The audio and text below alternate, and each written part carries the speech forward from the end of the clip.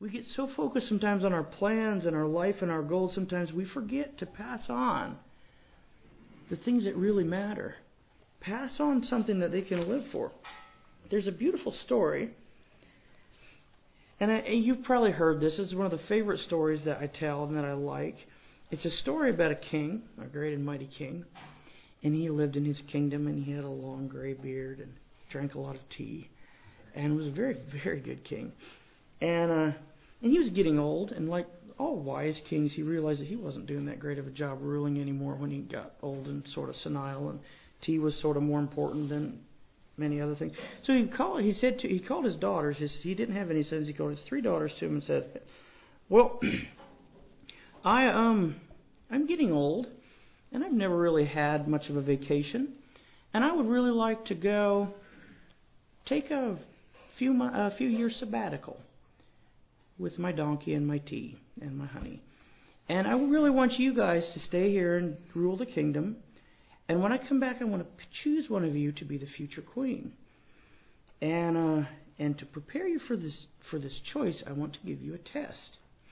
So he reached into his long, beautiful, kingly pocket, and he pulled out 3 grains of rice and gave 1 grain to each one of his daughters. And they were just like, "This is sort of awkward, Dad's leaving and rice, and what do we do?" And they were sort of expecting textbooks and hard questions, but that's not what they got. And the king got on his mule and rode off into the mountains. Had a wonderful time, I'm sure.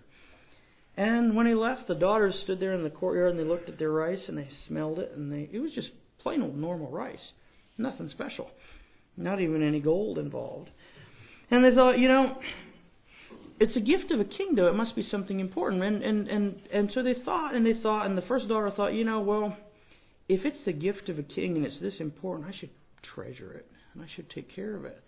So she got her goldsmiths and the crystal setters and the jewelers to build her a box that was so beautiful and so powerful that nothing could break into it, and coated the middle with silks and felts, and in the center of it she put the grain of rice.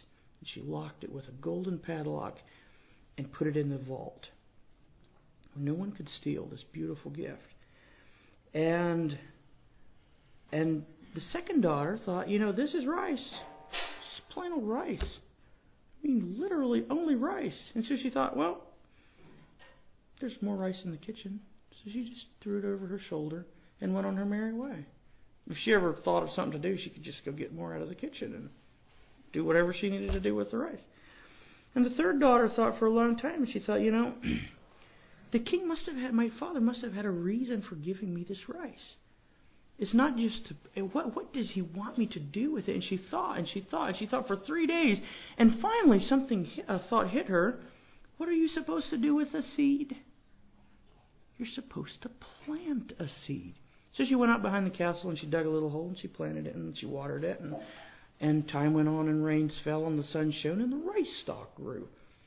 And after a while, it had a whole bunch of little grains of rice, beautifully hanging from the rice stalk.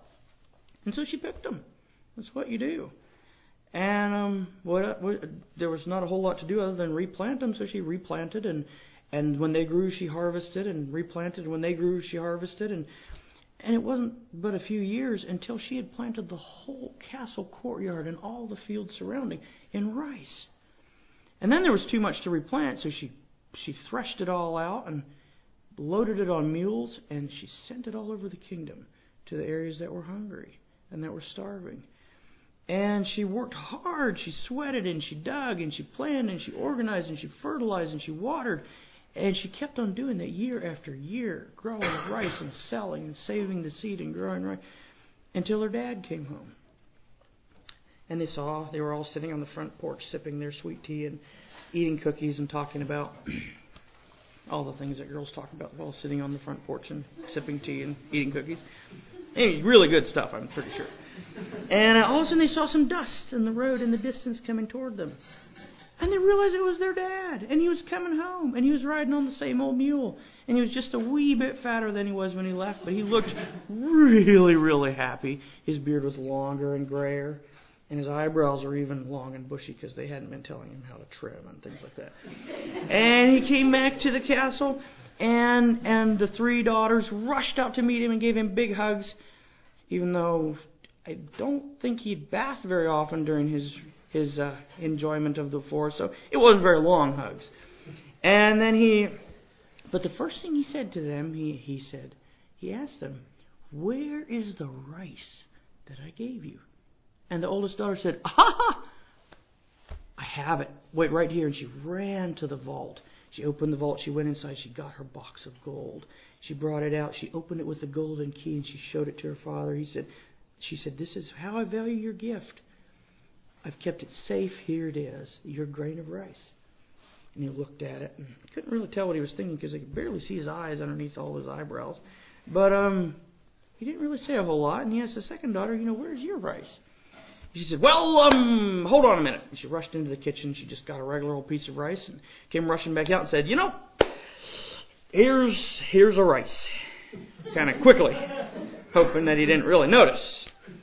So he looked at that and nodded his head. And then he asked the other daughter, "Where's your rice?" The youngest daughter. And she said, "Well, Dad, I don't have it anymore. Not that grain of rice." And the dad said, "Well, where is it?" And the other sisters were like, "How could you throw away the gift of a king? How come you don't have your rice anymore?" And the littlest daughter said, "Well, it's not quite like that. Look around you and look behind you. Look at all the fields of rice. That's my rice.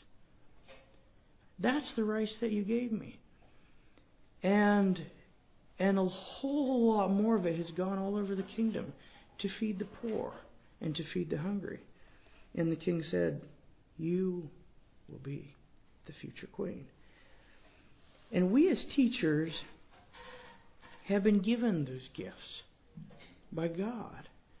We have His mercy. We have His forgiveness. We have His salvation. And we're planters. By the definition of teacher is gardener. You are a planter. That's your job. But I want to ask you today, are you planting what really matters? Are you making sure that along with everything else, the science and the history, are you making sure that you're planting what really, really matters? Do we value these gifts enough to pass it on? It's hard work to pass it on. It's much easier to just keep it in our hearts and save it like that first teacher. It's much easier to throw it away. It's hard work to plant it, but it's the only way to pass it on. For more free resources that support teaching and learning, visit thedocforlearning.org.